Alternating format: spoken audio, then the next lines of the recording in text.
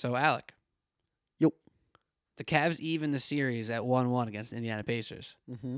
But you know what? What? Good teams win. And great teams cover. Let's go. And the Cavs could not cover. Pacers, man, they're keeping it tight. And even after the Cavs' 6-start, 40 points in a row for LeBron? Something like that. They came back, made it tight. Cavs got a well-needed win at home. You enjoying this series, though? Yeah, I'd like it more if LeBron would lose. That'd be great. You might get what you wish for. Quick question before we go. Yeah. Do you think it means more for the Cavs that they won a close game, or means more for the Pacers that they kept it close in the second game? I honestly think the Pacers keeping it close was pretty big. If they got blown out, it could have been demoralizing. But I think it actually helps the Cavs. But okay. Oh, they got the confidence of the close game? I don't know. We'll talk about it. But we're also going to talk about the Knicks head coaching situation. Okay. And, of course, we're going to talk about a bunch of Mets and Yankees for this podcast. Sure. Because a lot of stuff's happening in the world of New York baseball. Some good, some bad. Got a lot to dive into. Sign me up. This is Sports Block New York podcast, though. And what should everyone do right now? Like, subscribe, rate, and review. I was just going to say, stay tuned.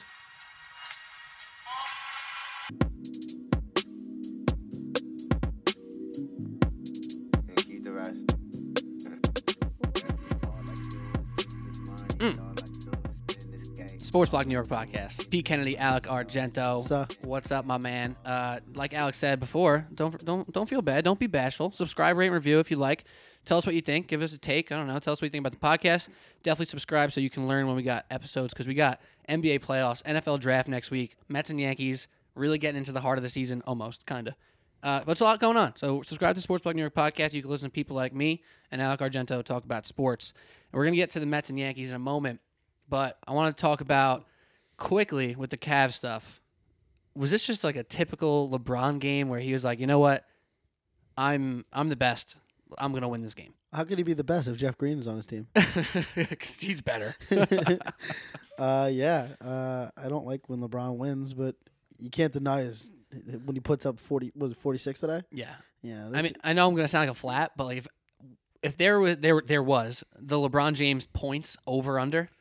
How did we not think to just mash that over? Like, we knew he was going to come out firing. Even if the Pacers won the game, which is possible, I just, how did we knew? It's just like Russell Westbrook was going to get over 16 rebounds. Yeah. We should have known. We should have known LeBron was dropping 40. Did you talk about that on the pod? I didn't. I don't know. I forget. That's so great. I think Duffy might have talked about it. That's so great. He was boxing out his own guys to get those 16 rebounds. Dude, he had 13 rebounds in the second quarter. It's incredible. It was insane. How could you not love Westbrook?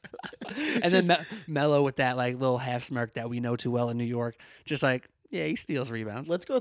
We're currently watching the game. You'll know the decision of this game before we do, I guess, or after. I don't know. Oh, I mean, it might be over by the time we finish recording. But let's go Thunder. Let's go Melo playoff win. I'm into it. I think playoff Paul George is such a real thing. I've been saying that on the pod like crazy. He's been insane. Russell Westbrook, and if Paul George and Melo play decent, his 10 for 25 performance doesn't look so bad. Oh man. So before we talk about LeBron and the Cavs and their actual chances to win the series, can I just say this? Sure. Victor Oladipo has been insane. He's gonna take them Ola deep in the playoffs. All right. Pretty good, not bad. Woo!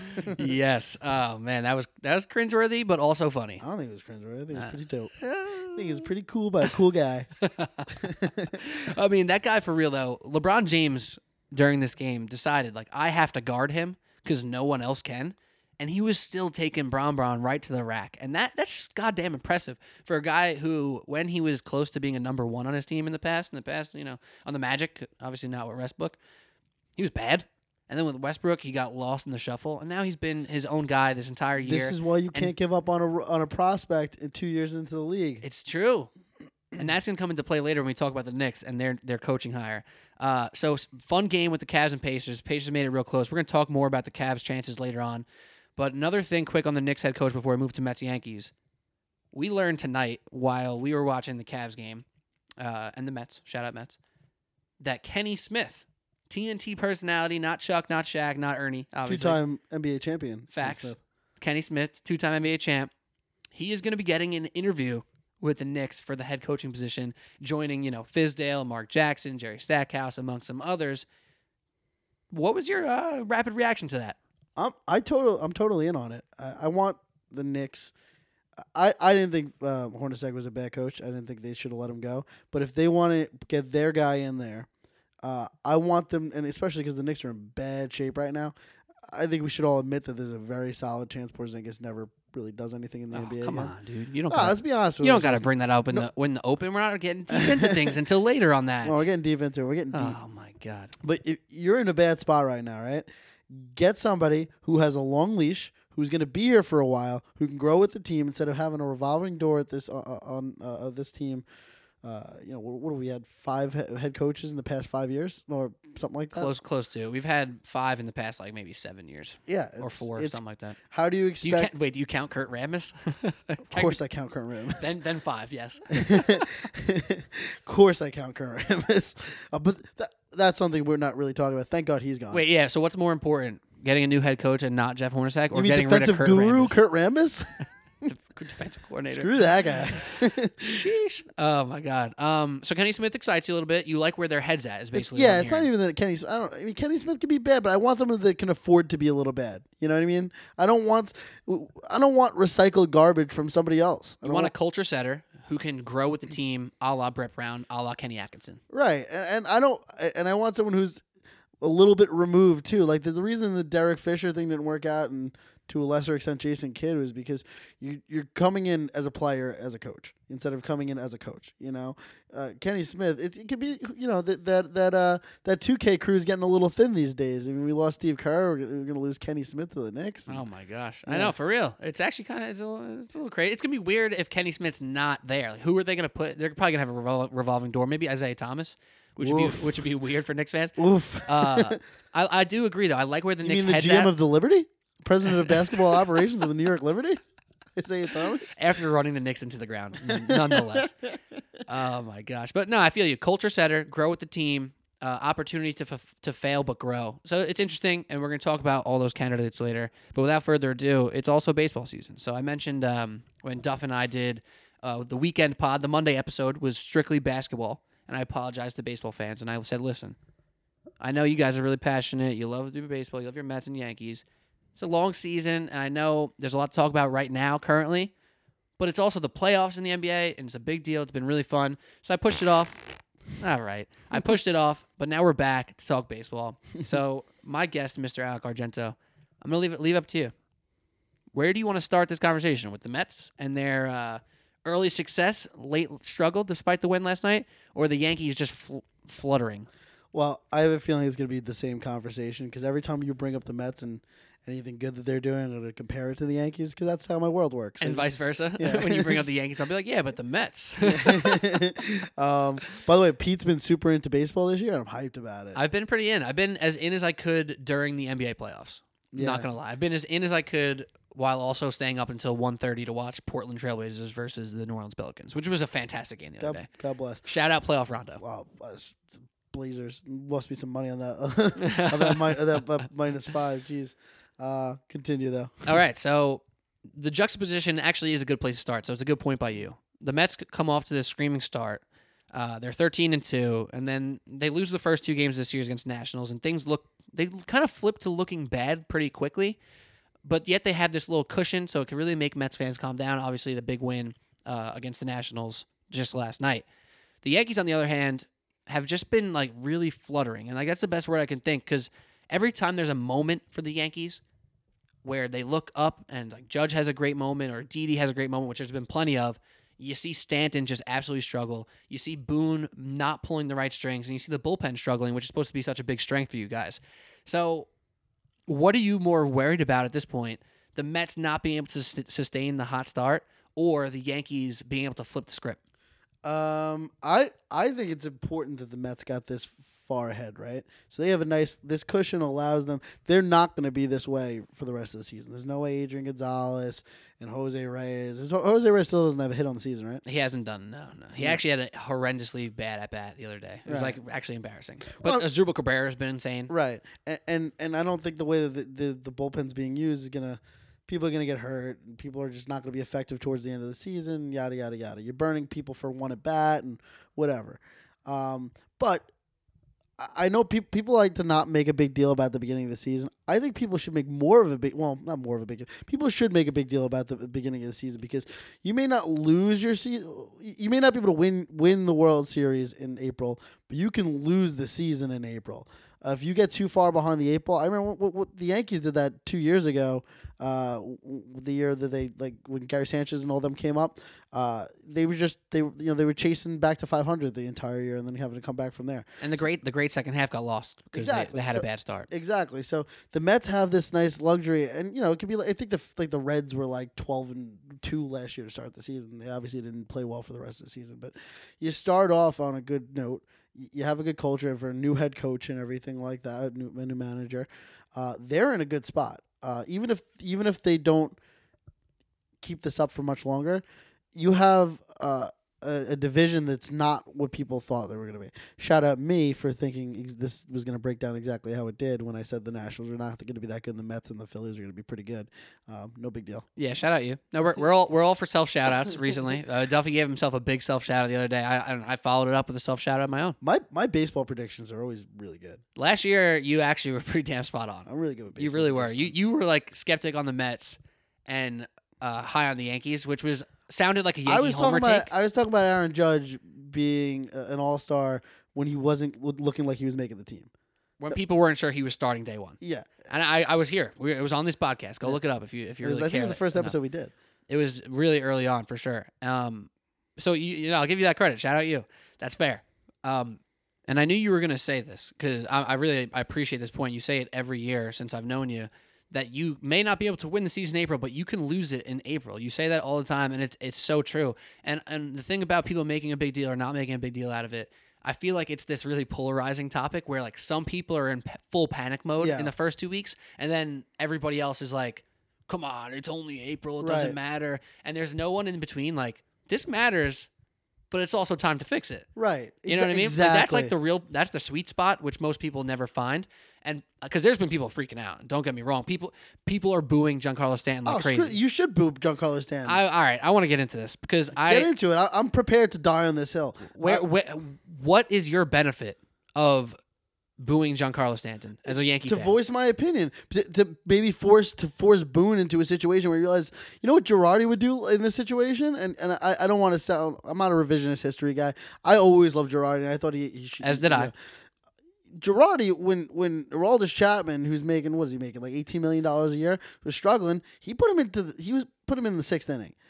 Giancarlo Stanton is horrible at Yankee Stadium right now. Is like historically bad at Yankee Stadium. And when I'm not too worried. I'm not too worried at the beginning of the season when Gary Sanchez is batting horribly because we know what Gary Sanchez has done his entire career with the Yankees. When you're playing in the Marlins, where there's no pressure on ever, it's a totally different animal than coming here. Giancarlo Stanton is clearly in his own head now. We're in his head as fans, and Boone needs to recognize that and give him a little ego check and push him down a little bit. That's exactly my point. Like, I'm going to use your words from before we started recording against you right now, where you said clearly we're bothered. I told you that in private. Clearly, Yankee fans are bothering him right now, and they're in his head. They're making him think. They're making him get frustrated. So, like, there's the lack of benefit right there. You personally said that the fans are affecting Giancarlo Stanton. Oh, so I have to baby him? So where's the positive of that? So I got to baby him. No, I don't know, man. Give him the silent treatment or something. Like, no, because you know what? You need to know. Why are you so important that your boo matters? It's not me. He needs to know that. First of all, that belittles like fanship, and fanship is already silly if you think about it. It is silly. That's my point. Yeah, but just being a fan in general. So I don't like that argument because even though it's silly, it's still something that everyone does in sports. Fair. Fine, I'll allow it. Stanton needs to understand that he is a very integral part of this team, right? And people also forget like Starlin Castro wasn't on paper as good as Giancarlo Stanton, but Starlin Castro was a good player and played really well in Yankee Stadium. He was a get your job done guy. Yeah. So you lost all of his production, and you're not getting any of it back so far.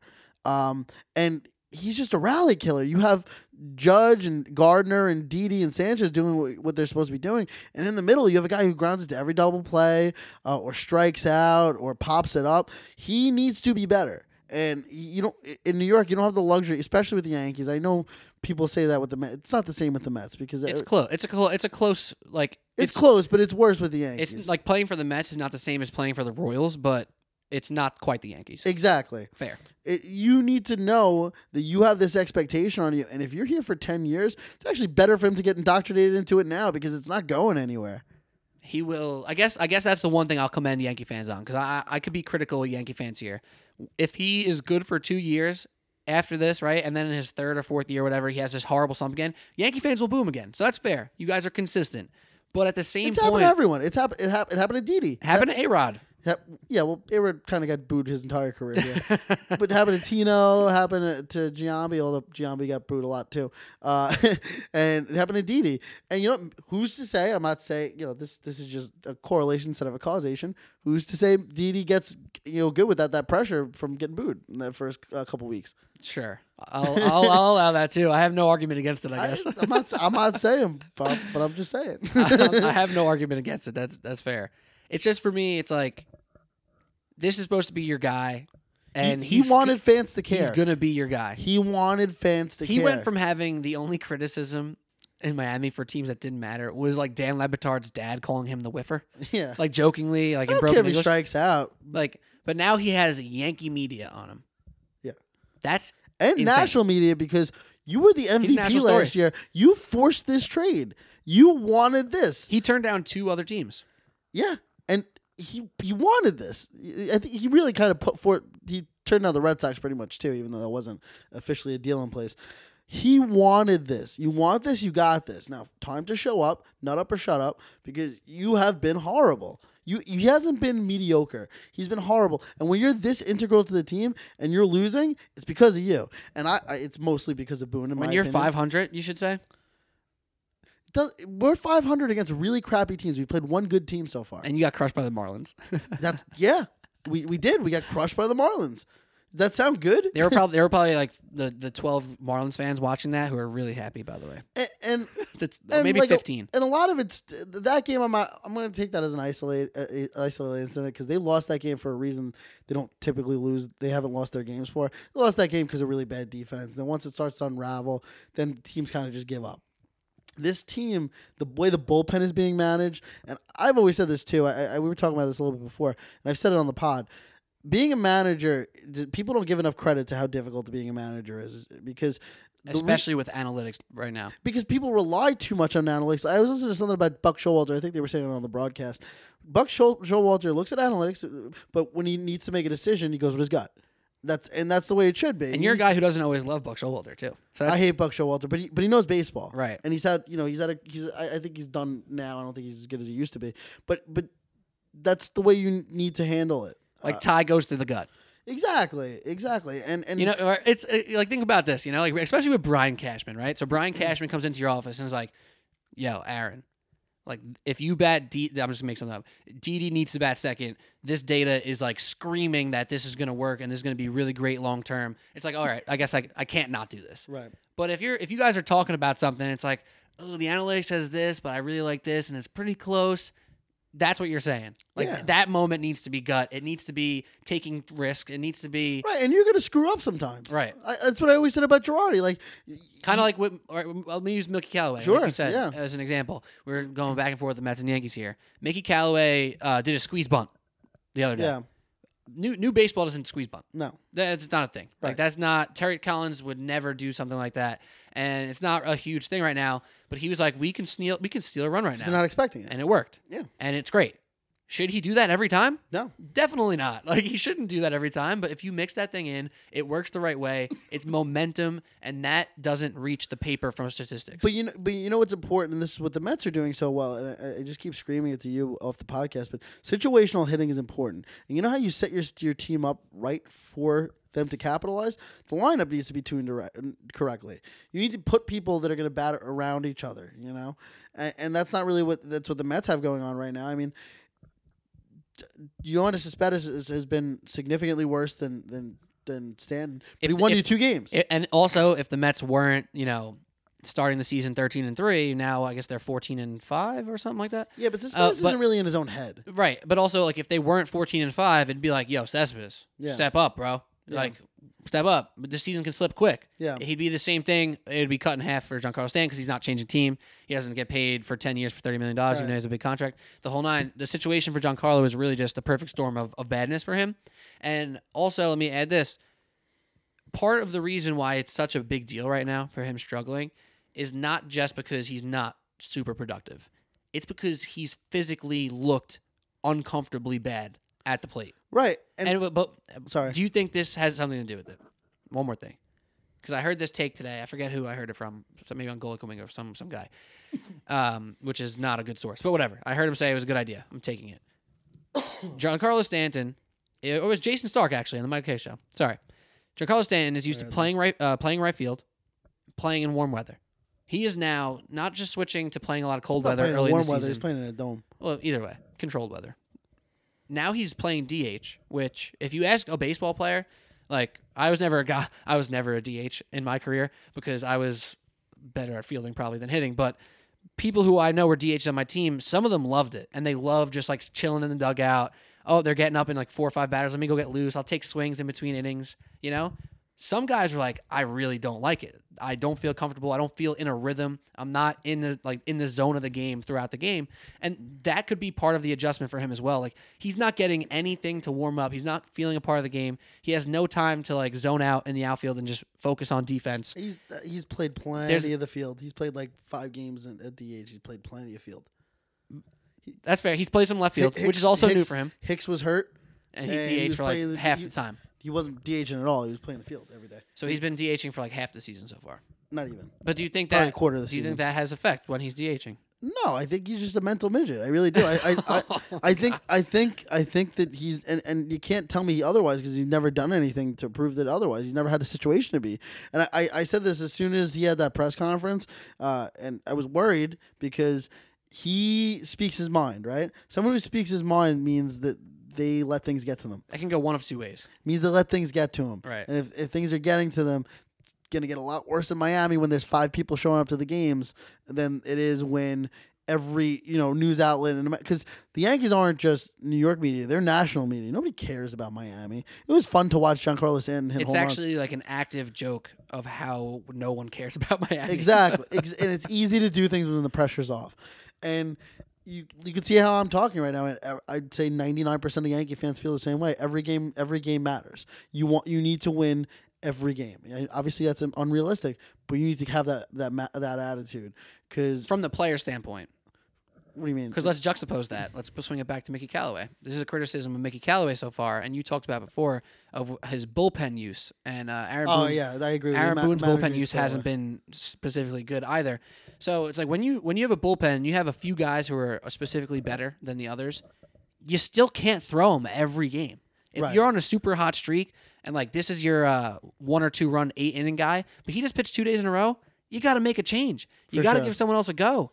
So from the manager standpoint, yeah, you got to play to win the game, but you also got to play to win tomorrow. For sure. If you're a player, it matters all day, every day. Yeah. And that was one of the criticisms with Cespedes. But I don't think that's the problem with Giancarlo Stanton right now. I just think he's pressing because he wants to do so well. It's not like he's not trying or looks lazy out there. I think he rested on his history a little bit when he got here for the first week or two, and he also, we started the series on the road. The season on the road, and he had some pretty instant success, and everyone was, on the Stanton hype train, which they already were from the offseason. Like, how weird is it that he actually had 2 home runs in the first game of the season? How forgettable is that? I was worried about Judge. I was like, oh, Judge is, maybe, I don't know how he's going to handle this. Judge he's looked incredible, by the way. He's looked better than he did significantly last year, better. which is insane. What's crazy too is like I know people are worried about like the home run rate. This dude's getting on base. This dude is he's got like a 500 on base percentage so far, and he's played I don't think he's had an off day yet. I think he's played every game. Well, he's had to because your so-called outfield depth dwindled very quickly early on in the year too. He's also just really really good at right field. Who, Judge? Yeah. Oh yeah, and like what did Stanton expect when he came here? You're not going to take right field from Judge. No. I don't think he expected that, though. So he was always going to be a DH. We've given him opportunity to be in left field. Maybe it's a little bit quick, but he's not even looked close to being good. And Judge played center field, and Judge hasn't played center field since college. Judge looked pretty decent in center field. He looked great, looked serviceable. That's what we want to understand. We want him to look serviceable, not bad. He looks worse than Chris Bryant out there in left field. Does it ever make you, not sad, I don't know if that's the right word, but do you ever think about Aaron Judge's age and kind of think damn, Bryce Harper is younger than him. He's Mike Trout's age. Sorry, we're gonna trade Stan in the offseason and get Bryce Harper. Oh man, come on with that garbage. No, it's not. I'm joking. I feel bad because I always hate when sports talk people talk about the team that's doing poorly instead of the team that's doing great. And it makes so much sense though. Yeah, but I listen to Benigo or Roberts and the Yankees were in the World Series and they still talk about the Mets. And I think you can't take away with the Mets. The Mets have looked great. They've come back every game. You got to feel awesome about that, don't you? And this is a great point actually, because I listen to Michael Kay show every day, and Mets fans were calling in and getting mad at Don LaGreca or Michael Kay or the whole show saying, "Oh, the Mets are 12-2, and we're talking about the Yankees struggling. Why can't we get some shout for the Mets?" And they're talking, why not? You got to talk about what you can fix instead of what's going well. You kind of just mention what's going well. And then the Mets had 2 bad games, and they talked so much Mets the next day because there was more to talk about. Yeah. That's why there's so much to talk about with the Knicks a lot of times until they end up just actively taking. But when the Knicks are still 14-14, which happened the past 2 seasons, they've been in the playoffs for the first 25 games. There's a lot to talk about. It's oh my God, is this guy good enough to be in the rotation? Can they play defense? Can they do this? And then they're 19-32, and it's who the fuck cares? So bad teams are just more interesting when you care about it.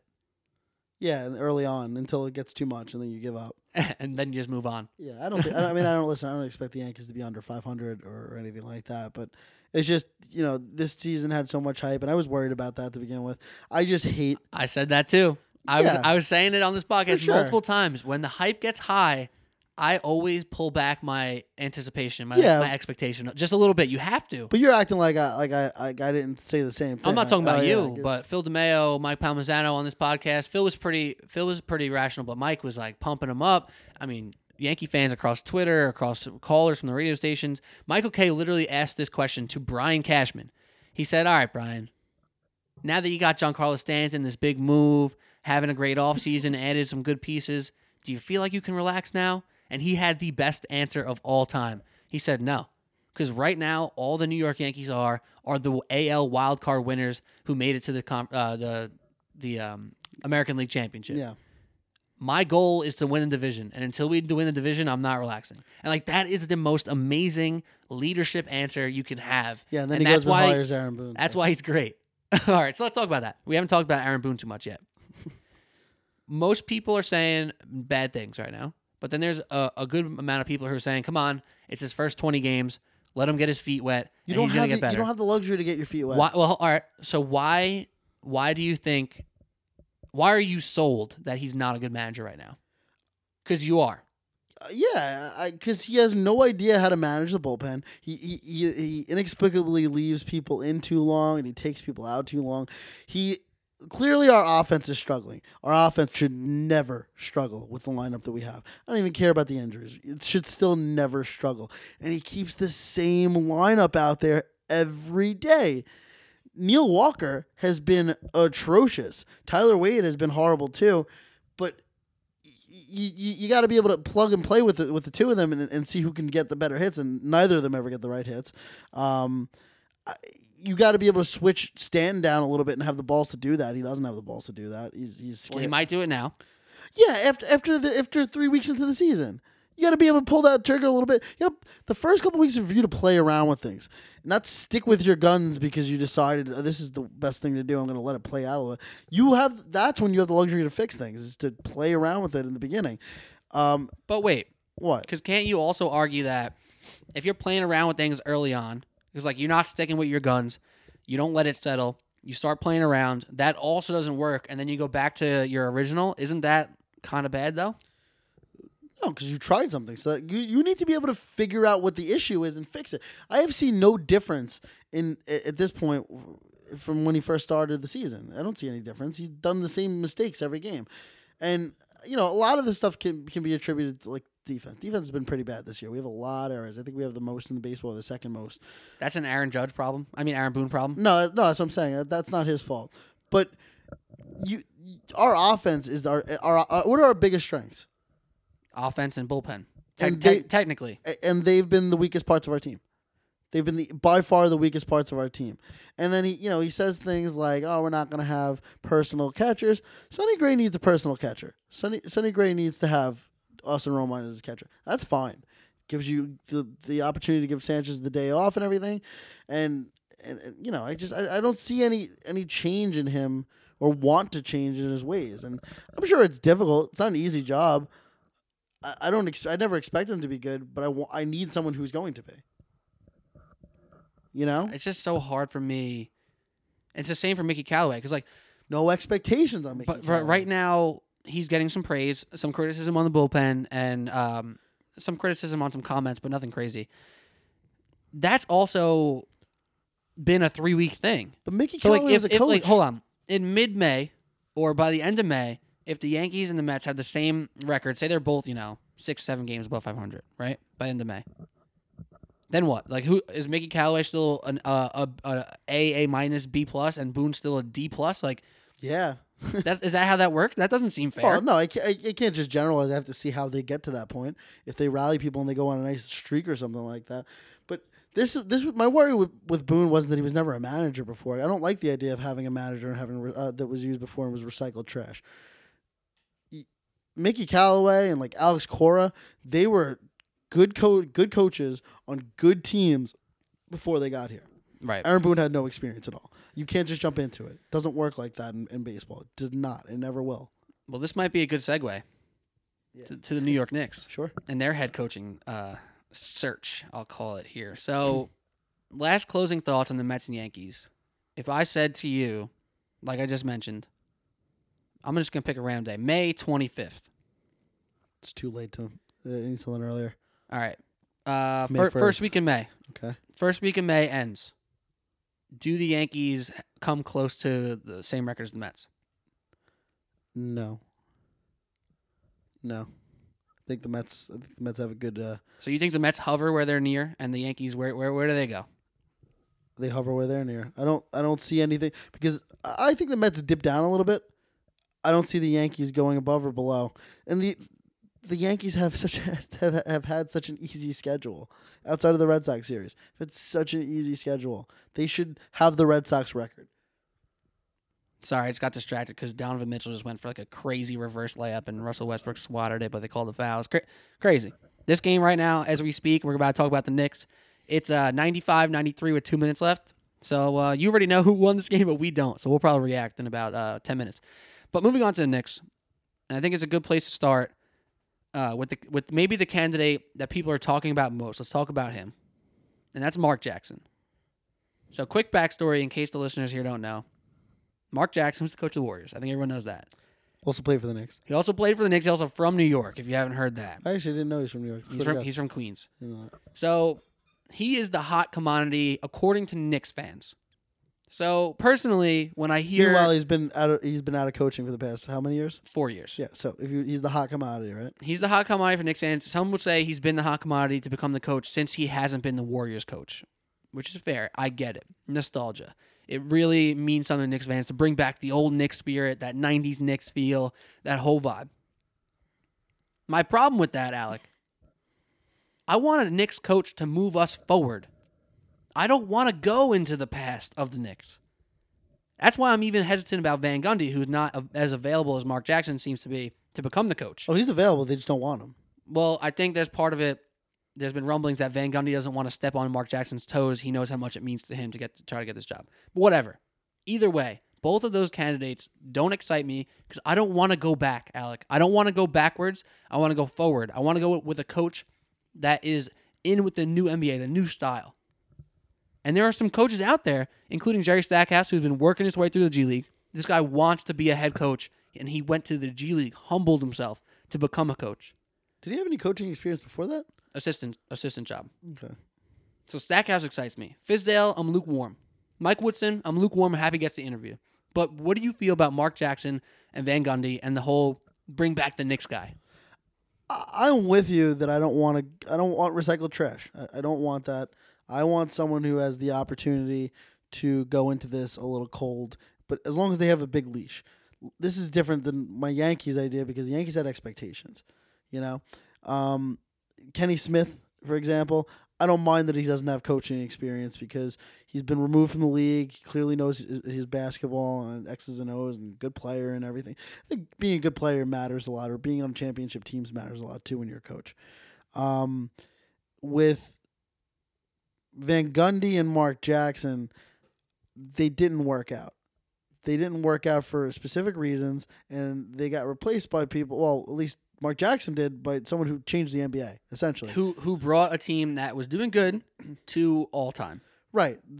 And changed their offense and defense significantly to what has revolutionized the NBA. So clearly, he literally there was an evolution directly from him, and you don't devolve from there. I'm out on Mark Jackson. Quick number for you. Sure. I looked this up because I was curious about how the Warriors offense changed when it went to Kerr.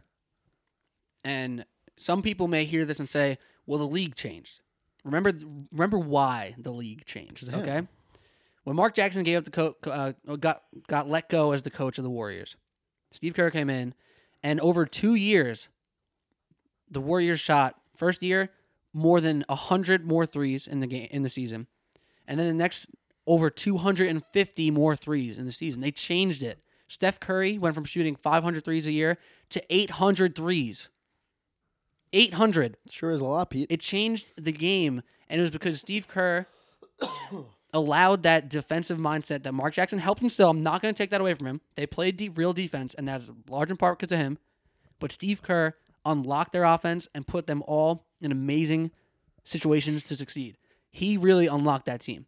And I'm not confident to say this is a dynasty if it stayed under Mark Jackson. I'm not confident saying that because he couldn't get along with front office.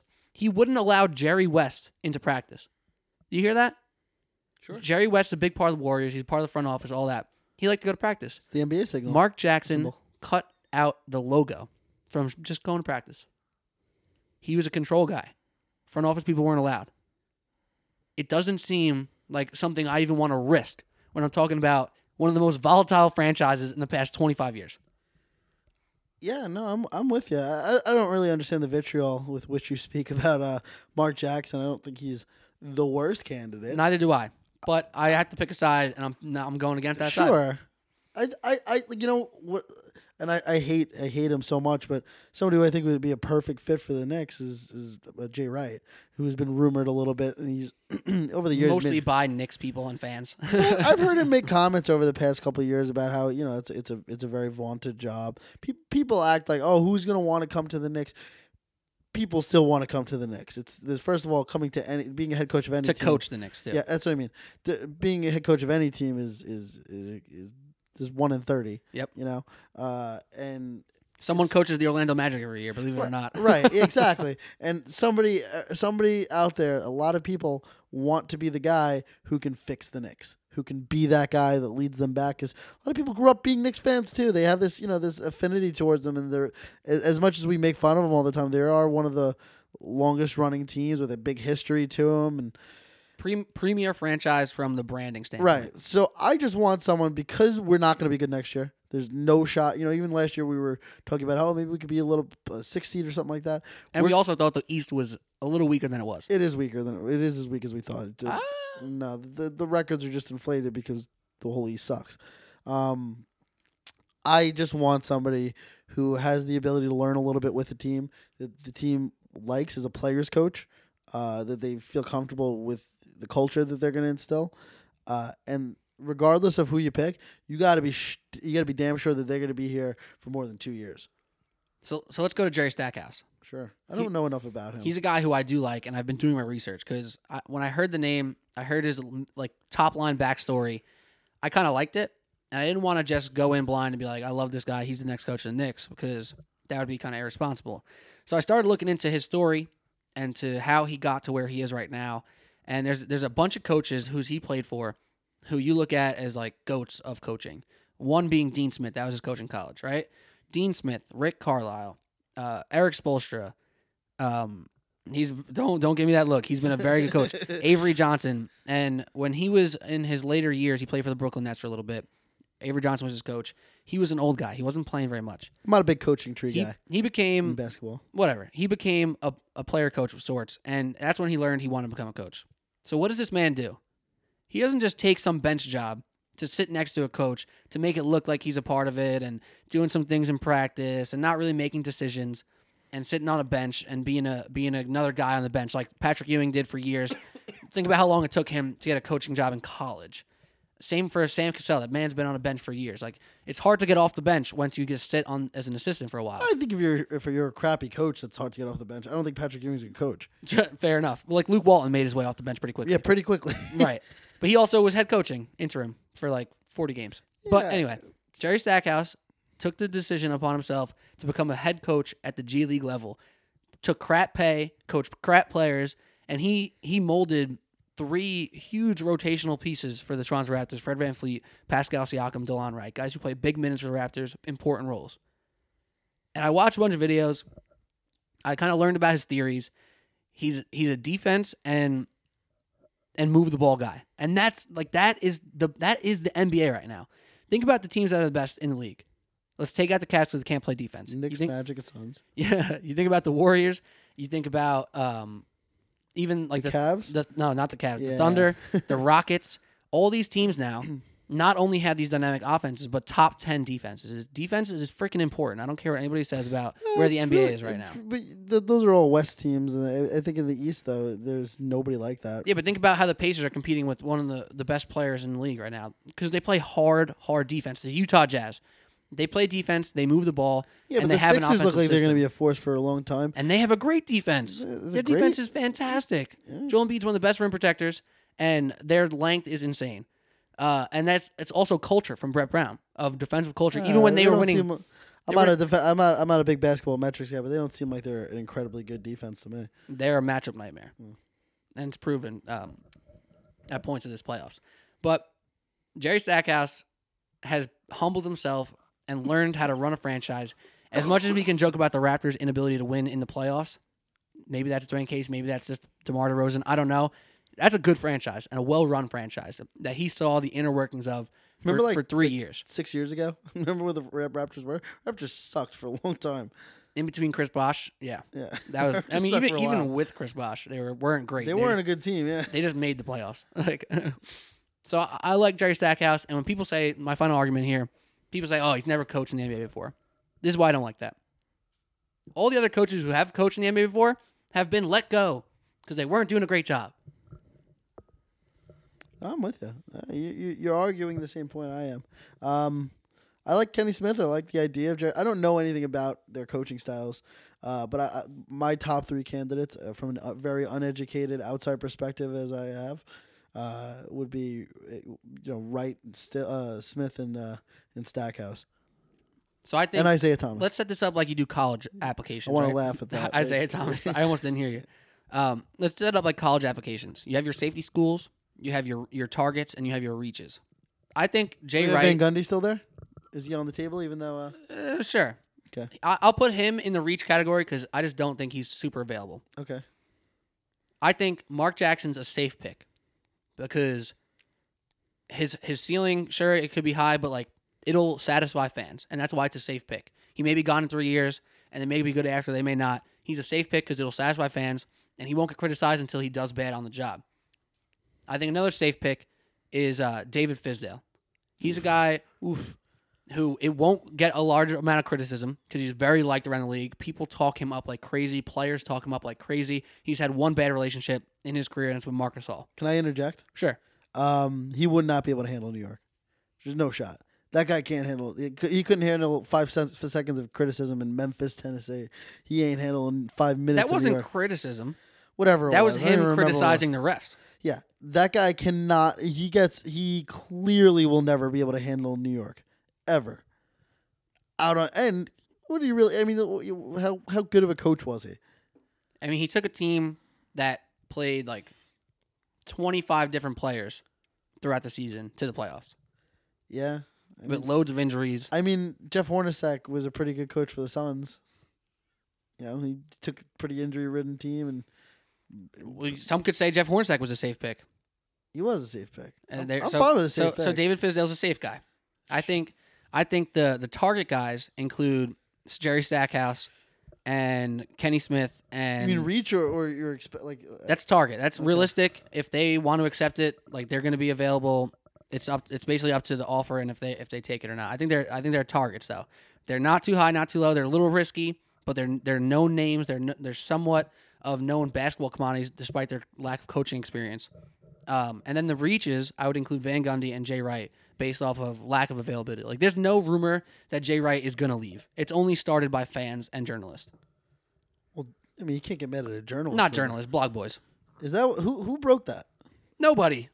Nobody said it. Oh, I'm getting notifications from ESPN. The notification was that the Knicks will probably reach out to him, not that he was available or interested. Yeah. I mean, again, I hate Jay Wright, but I think he'd be a great fit for the Knicks, especially when they draft Mikal Bridges. Lock that up, by the way. I think another target guy would be David Blatt. No. David Blatt has a horrible reputation because of LeBron James. Yeah, I know. And just like Mike Woodson, who's also maybe in the target realm, they have an offensive system that they were not able to put in place because of a star who ran whatever offense. I don't want somebody who's been out of the league for more than a year. But you also say you want a coach that never coached before. That's the opposite of you couldn't get a job in that time. That's my whole theory. That's my whole idea. Last year was actually the first year that no coaches got fired. Really? There's no turnover. Earl Watson got fired like 4 games into the season, but he didn't get fired in the summer. Yeah, but I don't want someone who's been recently fired and couldn't get a job for the past couple of years. I don't want that. There's a difference between getting someone who hasn't been in the league because they got fired or hasn't been in the league because they haven't gotten a shot yet. Right. I want someone who hasn't gotten a shot yet. Blatt hasn't gotten a shot in 2.5 years. He had a shot. It didn't work out, and he made it to the finals and then had him in first place. He didn't have that. That wasn't a coach. But if he was as good of a candidate as we're making him out to be, he would have got a job by then. Apparently, there's a few people out there who have been waiting for the Knicks job to open, including Mark Jackson and David Blatt. Yeah, I don't buy that. Isn't that kind of weird though to think about? I don't think that. I think the Knicks job is a really wanted job. I do. I think that. Like Steve Kerr probably they were a legitimate option for him. If the Warriors weren't there. Yeah, if the Warriors didn't have that foundation already, and I don't know how good Steve Kerr would have been outside of that. Outside of the It was Warriors. a perfect storm. Yeah, it worked out well for him. But I think people really want to coach the Knicks. I think people want to play for the Knicks. I don't think people want to come here as a free agent right now because it's a kind of a crap show. But people would love to be drafted by the Knicks. People want to coach for the Knicks. People want to work for the Knicks.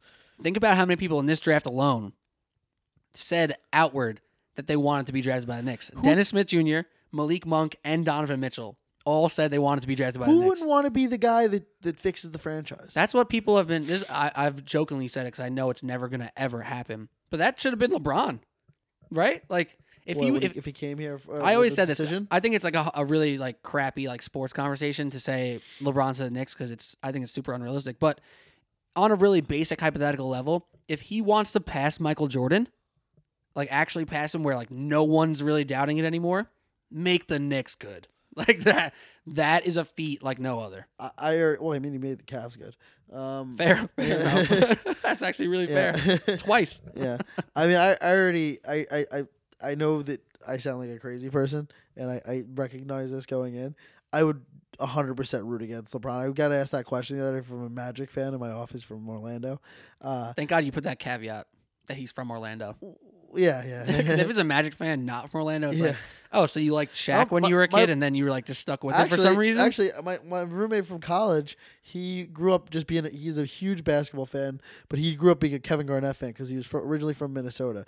But then he moved out of Minnesota, so he followed KG when he went to Boston. Then once KG wasn't in the league anymore, he moved out after college to Orlando. He's like, I'm just gonna be a Magic fan now. Based off vicinity. Yeah, so he's a big Magic. He has like season tickets he bought for like $50. I mean, he could see NBA basketball like all the time for $50. He bought a Black Friday deal for season tickets. I was laughing at him. Where were we? Oh, LeBron.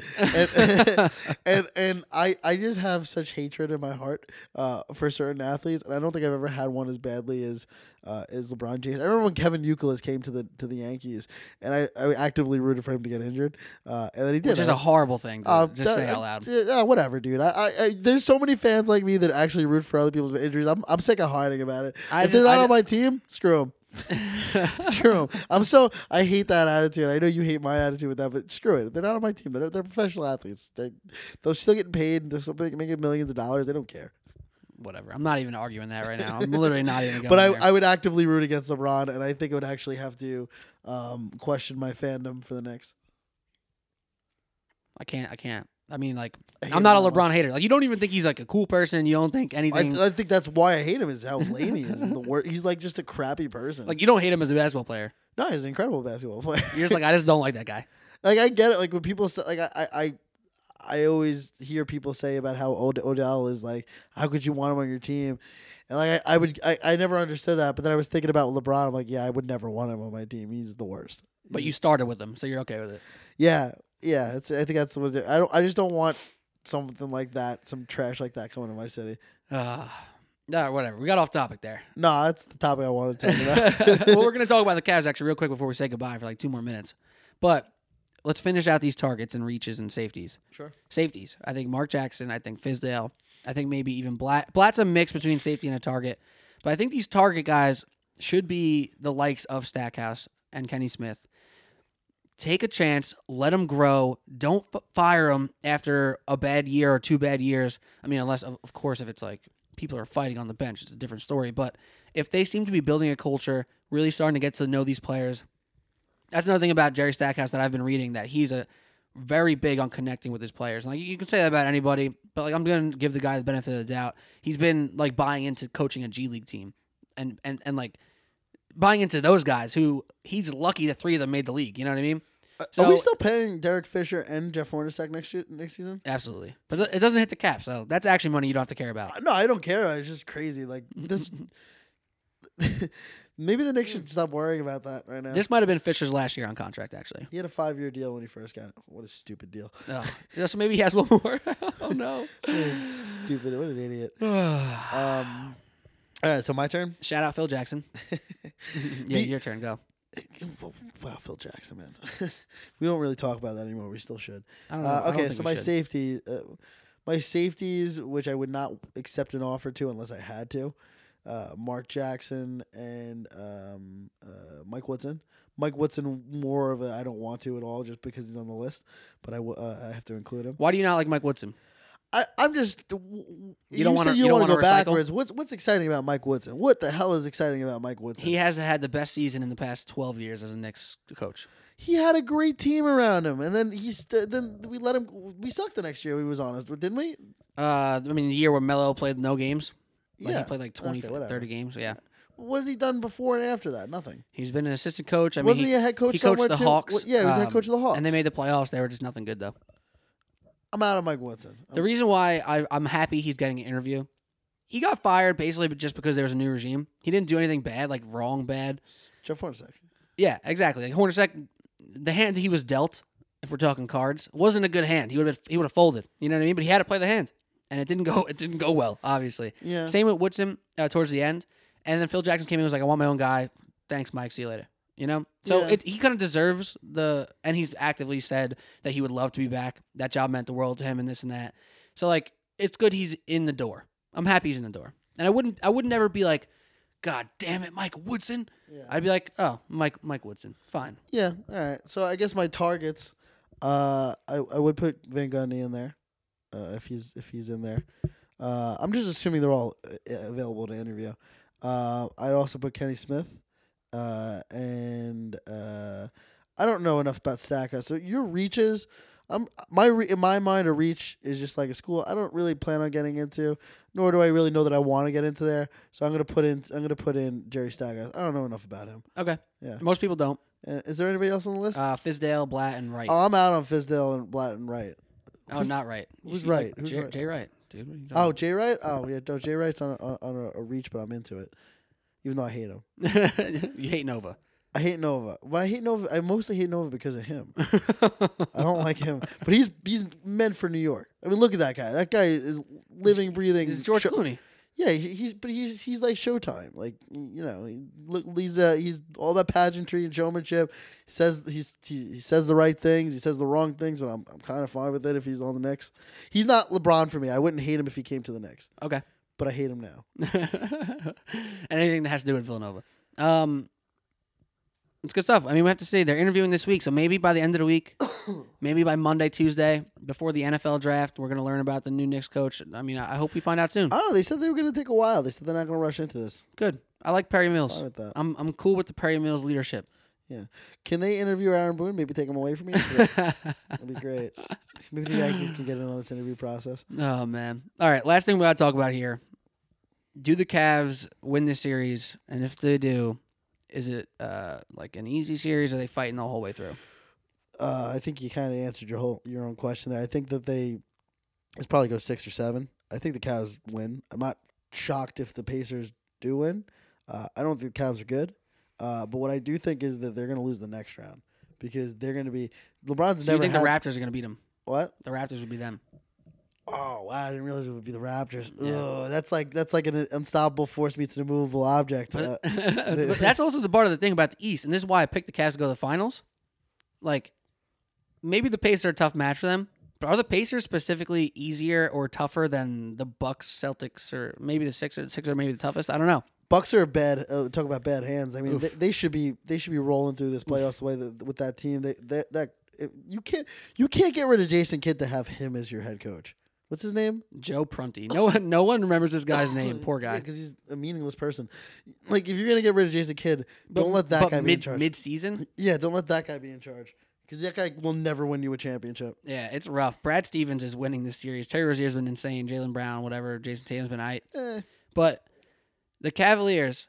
So make your pick. I'm putting you on the spot. You said make my pick for the series. For the series and then against the Raptors. Make your pick. Series, I'm gonna say 60% chance the Cavs win, 40% chance they lose. And the odds are better than that in Vegas. By the way, they're minus like 260 or something like that. Yeah, probably worse now. Probably like minus 300 now after they won tonight. Yeah, but whatever. I mean, I'm just saying they lost on the road. That's huge. You lose game 1 on the road. That's huge. That really changes things. I don't care if it's LeBron. That team is not good. It's not a good team. Even when they got off to an insane start, Pacers screamed back and made it a really close game. They lost by 3. It was really like 6, but whatever. Yeah. Yeah. So I don't know. I think that they lose the next round if it's against the Raptors. I hate to say it. I just don't think. I think LeBron's going to do LeBron things. Cavs in 7. Yeah, I say Cavs in 6. But I think that they're all tight games. Like, this was even a tight game tonight, you know? Yeah. But I think that they're just going to be... I don't think that team's going to... I think LeBron's going to get his, but I think they're going to lose. I think that they're going to lose in the second round. And then it's going to be a really weird conference finals. Yeah. Sixers versus Raptors, maybe, or like Celtics, Raptors. Ew, if it's 6... Well... Sixers are exciting right now. I know, but I don't trust the Sixers. They look bad against the Heat. They have to beat the Heat. They look bad. They're 1-1 right now. They look bad in that second game. The Heat took one on the road. Kevin Hart took one to the chin. Eric Spoelstra, good coach. Kevin Hart took one to the chin. I love that. Where was Kevin Hart when the Sixers were... That's Reggie Miller versus Spike Lee. Where was Kevin Hart when the Sixers were bad?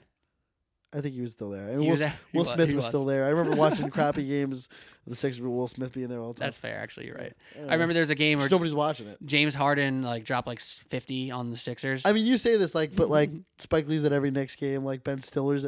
There's plenty of people at the Knicks games every game. Chris Rock. Yeah, they're still there. So if they were to get shown, Ansel Eggsort, what's his name? Eggert. Yeah, Ansel Eggert, I think. And Leslie Jones. I got to tell you something about Leslie Jones after this. She got greenlit for a movie. They're making a SNL movie about her, and I was like, I don't think she's that funny. But they're talking about how brave she is or whatever. I'm like, oh, whatever, yada yada yada. And then they were saying that this will fix the disaster that was McGruber, and I turned closed my laptop. Where did you see this? On AV Club, which is one of my favorite sites. McGruber is one of the funniest movies I've ever seen in my life. I watch that all the time and laugh hysterically. You don't think you've ever seen it? No. You need to watch McGruber. It's like the funniest. It's one of the top 5 funniest movies I've ever seen. All right. It's made by the Lonely Island guys. I'll maybe think about it. Fuck, watch it. All right. Well, Alec, good stuff. Sure. Yankees, who they got this series coming up? Toronto, big series. Oh, yeah. 4-game series. Got to win at least 3. Can't split it. Big series. Mets got a big win against Nationals last night. Cavs got a big win at home. Now they're going to Indiana. NBA playoffs will continue, and we will be back. Oh, wait. One more thing. On what? We're on the Saquon Barkley train, baby. No, I'm not. Baby. I'm not. You'll hear me on Sunday. Give me Saquon. Recording the NFL Draft Podcast Sunday night. Monday morning drop. Full NFL Draft mock, whatever we want to call it. We're talking NFL draft this Monday on the Sports Blog New York podcast. But Al, any last words, Al? No, but that was a nice little tease for me, right? To set up the little segue. Oh yeah. Oh yeah. That's big time. All right, dude. All right, baby. Let's go Yanks. Have a good day. Let's go Mets. Peace. Let's go Knicks front office. Make the right choice.